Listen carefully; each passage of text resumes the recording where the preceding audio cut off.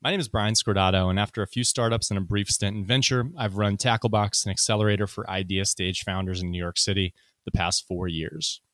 Hundreds of founders with full-time jobs have come through the program, and a big chunk have left those jobs to start successful companies. Most of our startups don't decide to raise funding, though the handful that have seen the type of growth that institutional capital helps propel have done so. They've gone on to programs like Y Combinator and raised millions of dollars.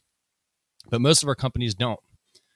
They've all started with these same two questions. Who's it for? What will it help them become? Most startups are going to fail, but we're here to make sure you give your startup the best possible chance at success. Welcome to Idea to Startup. Here's some jazzy theme music.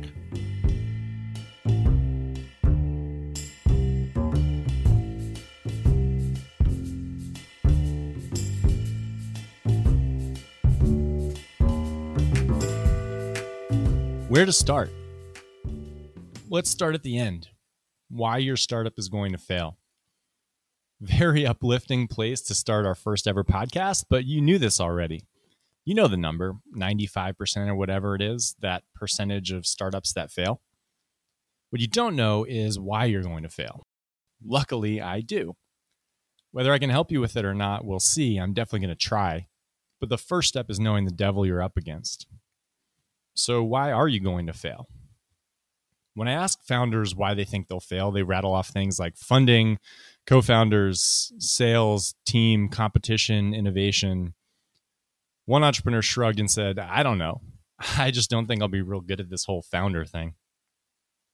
Those might be the reasons you toss on your Medium post-mortem, and they might even be the reasons that you think that you fail. But these are all symptoms of an underlying problem that'll kill you, and it's weirdly something people don't seem all that concerned with. The reason your startup will fail is customer indifference. It is absurdly hard to get someone to do something different tomorrow than what they did today. Think about what you did this morning. It's probably pretty similar to what you did on this exact day last week, and I'd bet it's pretty much identical to what you did on this day last year. We are creatures of intense habit, and it's really difficult to get us to change. For example, you've heard meditation is great for you. Interview after interview with successful people has them pointing to the 10 minutes of meditation they do every morning as the thing that changed their lives.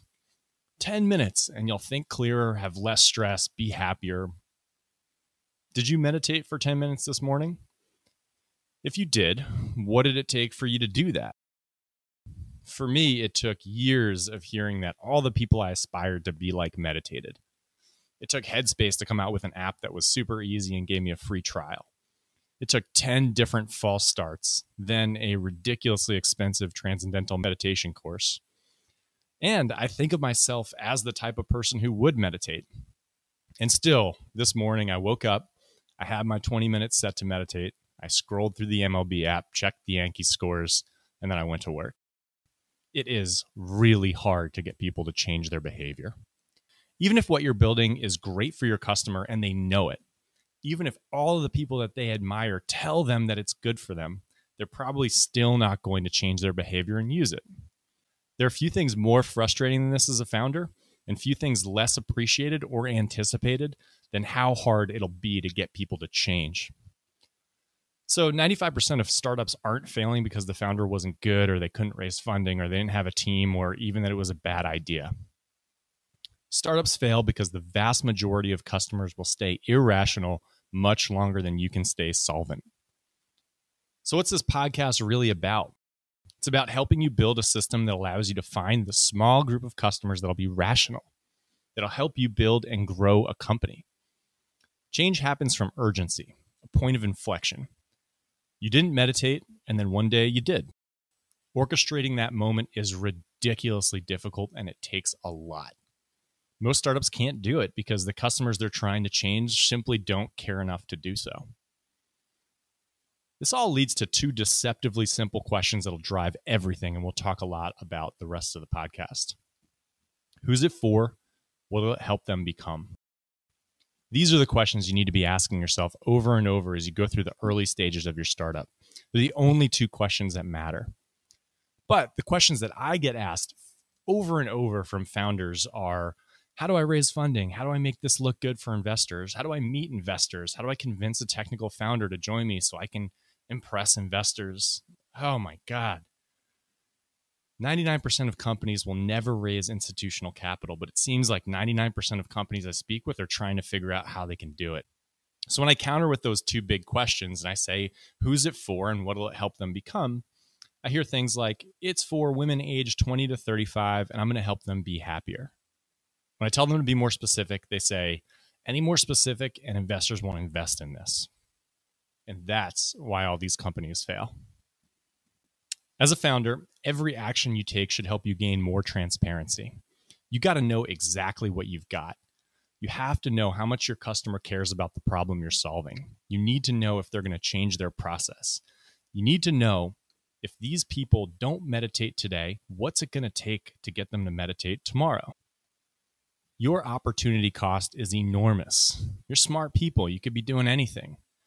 You need to make sure that your customers are worth your time, that they're actually going to change and do something different. And you're not just going to sit there beating your head against the wall. That's why startups are about learning and companies are about growth. As a startup, you need to figure these things out. You need to understand, all right, what does my customer need to change? Once you figure that out, then you can start thinking about investors and growing, but not until you've answered those first two questions. Who's it for? What will it help them become? I meet around 10 new entrepreneurs each week for coffee. They'll tell me what they're working on, then brace themselves and look at me with a pained expression and say, so, do you think this is a good idea? I always say the same thing. I have no clue, and that's the wrong question to ask. My office is in Soho, and on nice nights, I'll walk the 30 minutes home to my apartment. A few years back, I started noticing a line on McDougal Street. Any time of day, down the block. On nice nights, the line would go down the block, cross the street, and go down that block. The line was for a place called Dough. If you Google them, every story has the same headline. New York City shop sells cookie dough that's safe to eat raw. Dough is a shop that sells cookie dough, nothing else. That cookie dough is raw and it's safe to eat. And they tell you that over and over. Customers wait in this absurdly long line, get their cookie dough, which comes in a bright orange cone with millions of colored sprinkles on it. Then they move to the next station, stand in front of this big fake graffiti wall, take a picture, and pop it up on Instagram. I've seen people take that picture, take one bite, then happily throw the rest of the cookie dough in the garbage. Dough knows those two questions really well. Who's it for and what will it help them do? Dough is for people who grew up wanting to lick the spoon from the cookie dough. They're the people whose parents told them that they get salmonella if they did. They're the people who snuck a fingerful anyway. Dough is for people who remember raw cookie dough as the forbidden treat of their childhood. Dough helps their customers remember this special moment and creates the perfect atmosphere for them to share it. Dough is nothing short of brilliant. It totally amazes me. Why? Because of how ridiculously hard it had to be to make dough in the first place. Humans suffer from something called loss aversion. Loss aversion is our tendency to avoid losses rather than acquire equivalent or greater gains. Basically, it's more painful for you to lose $5 than it is for you to gain $5. Scientifically, to counteract the feeling of dropping a $5 bill out of your pocket, you need the excitement you get from finding a $20 bill. If you've read Marie Kondo, you know all about this. Humans drastically overvalue what we have. Entrepreneurs, in particular, get crushed by loss aversion. And more specifically, they suffer from this weird form of loss aversion that I think of as pre-loss aversion. It's like that wacky Tom Cruise movie, Minority Report, where the precogs could see crimes before they happen. They suffer this feeling of losing customers before the customers even exist. Founders overvalue potential customers before they even have them. They're terrified to get specific about who their customer is because what happens if they leave someone out? So think about those conversations with the Dough founders early on. They had spoken with a bunch of potential customers and realized that cookie dough hit a nerve. It resonated. But I guarantee once they started telling their friends that they were opening up a cookie dough only shop, things got tough. As soon as the stakes get high, or people at least perceive them as high, our instincts are to get safe. We get hypersensitive to leaving people out. We get hypersensitive to people not liking what we're doing. If you're putting your name on this thing, what if someone doesn't like it? If it's for someone, specifically people with a nostalgic response to cookie dough, then what about the people who don't have a nostalgic response to cookie dough? What are the people who don't get it? This hurts. So when the dough founders told their friends about the concept, I'm sure they got all of these worried responses. What about people who don't like cookie dough? Shouldn't you bake some cookies too? Why not also serve ice cream and brownies? You've got to have coffee, right? How are you going to grow? And this is why so many startups fail. They reach this fork in the road. They've gotten some data that a group of customers, potentially a very small group, but customers nonetheless, love what they're doing, but they don't trust it. So they water down the message. They get safer, they get vaguer, they expand their messaging, they compromise. Compromised products are terrible. We talked about how difficult it'll be to get customers to change what they do. So let's think through people walking by dough for the first time.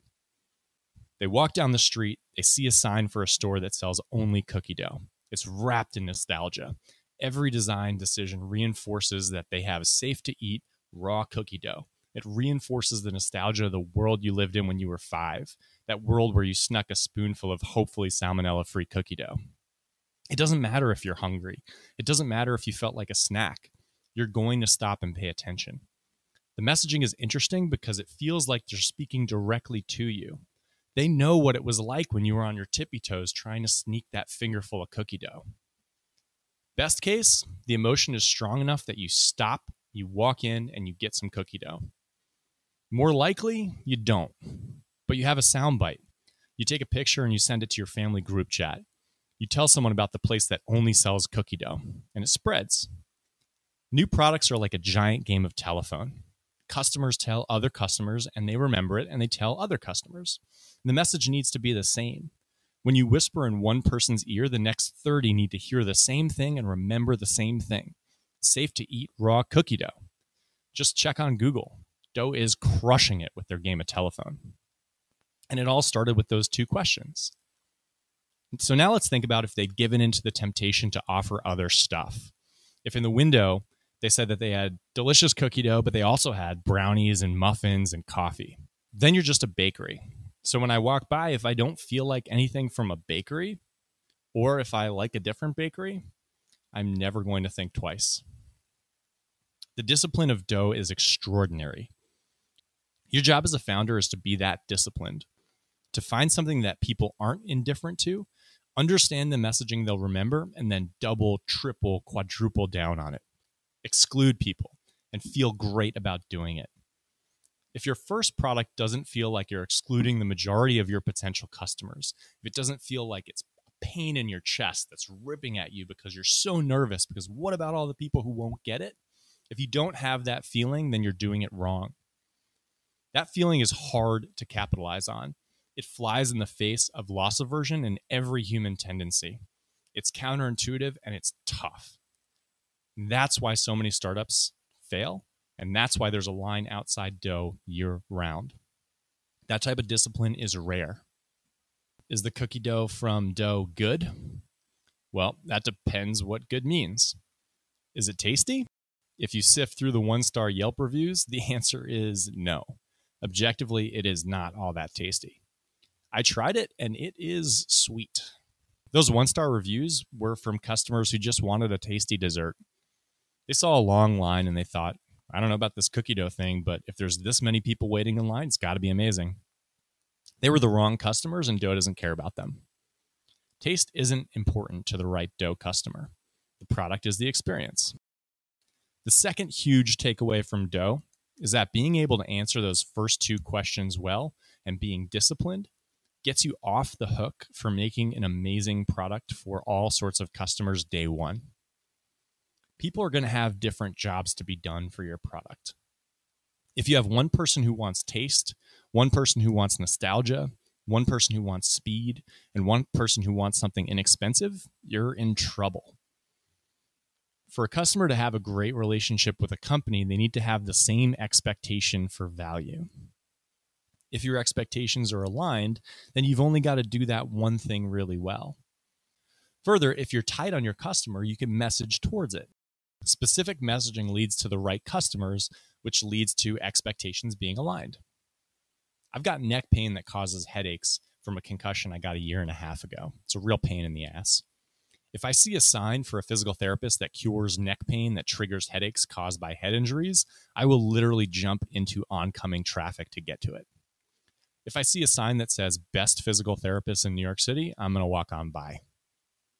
Less specific customer means less specific messaging. If you treat everyone with everything, your messaging needs to say something like, we've got the best therapists. Then you've got to hope that I either believe that or that someone that I trust has told me that you actually do have good therapists. Early on, there's no way that you're going to have that type of word of mouth. You need to be specific. You need to talk directly to your customers. You need to know the outcome your specific customer wants, message towards it, align the expectation for value, and then everyone's going to be happy. It makes it easier for you too because you build a very specific product. I'm not the first person to talk about this. You know you've got to be tight on your customers early. So why aren't people? What it boils down to is the fear of putting your name on something that doesn't work.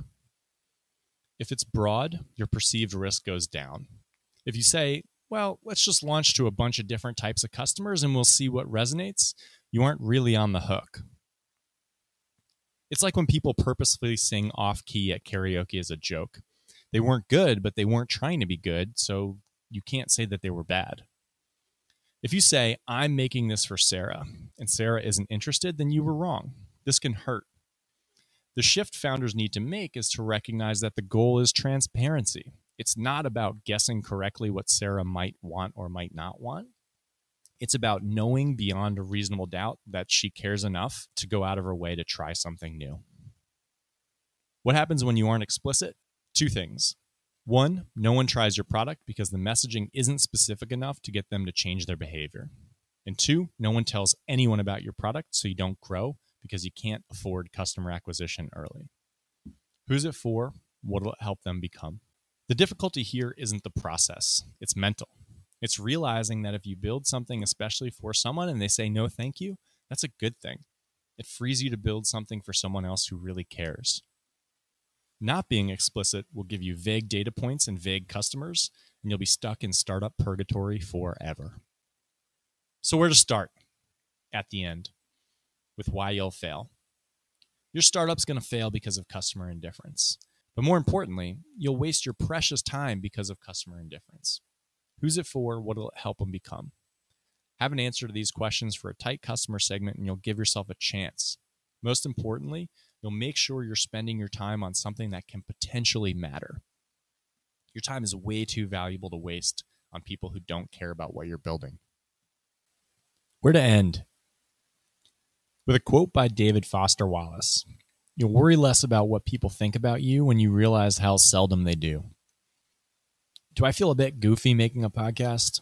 Sure. But hopefully the customers that want to build something great get something out of it. And the people who don't, they're going to listen for 5 seconds. They're going to say, man, that guy's kind of goofy. Then they're going to go about their day. And realistically, they're never going to get here in the first place. I have no reason to worry about them. The only way to get customers to change their behavior is to speak directly to them about something that has an emotional impact, to have a specific answer to the two big questions. It'll feel uncomfortable. It'll feel like you're leaving people out. But it's the only way to know if people will care enough to change their behavior and the only way to know if you've got something worth your time to build. I'll be releasing an episode each week for the next 11 weeks. Please reach out with any questions or thoughts at gettacklebox.com/podcast. You can also just email me at brian@gettacklebox.com. We'll have show notes and hopefully a couple of workshops at gettacklebox.com/podcast as well. Hope you enjoyed. Talk to you soon.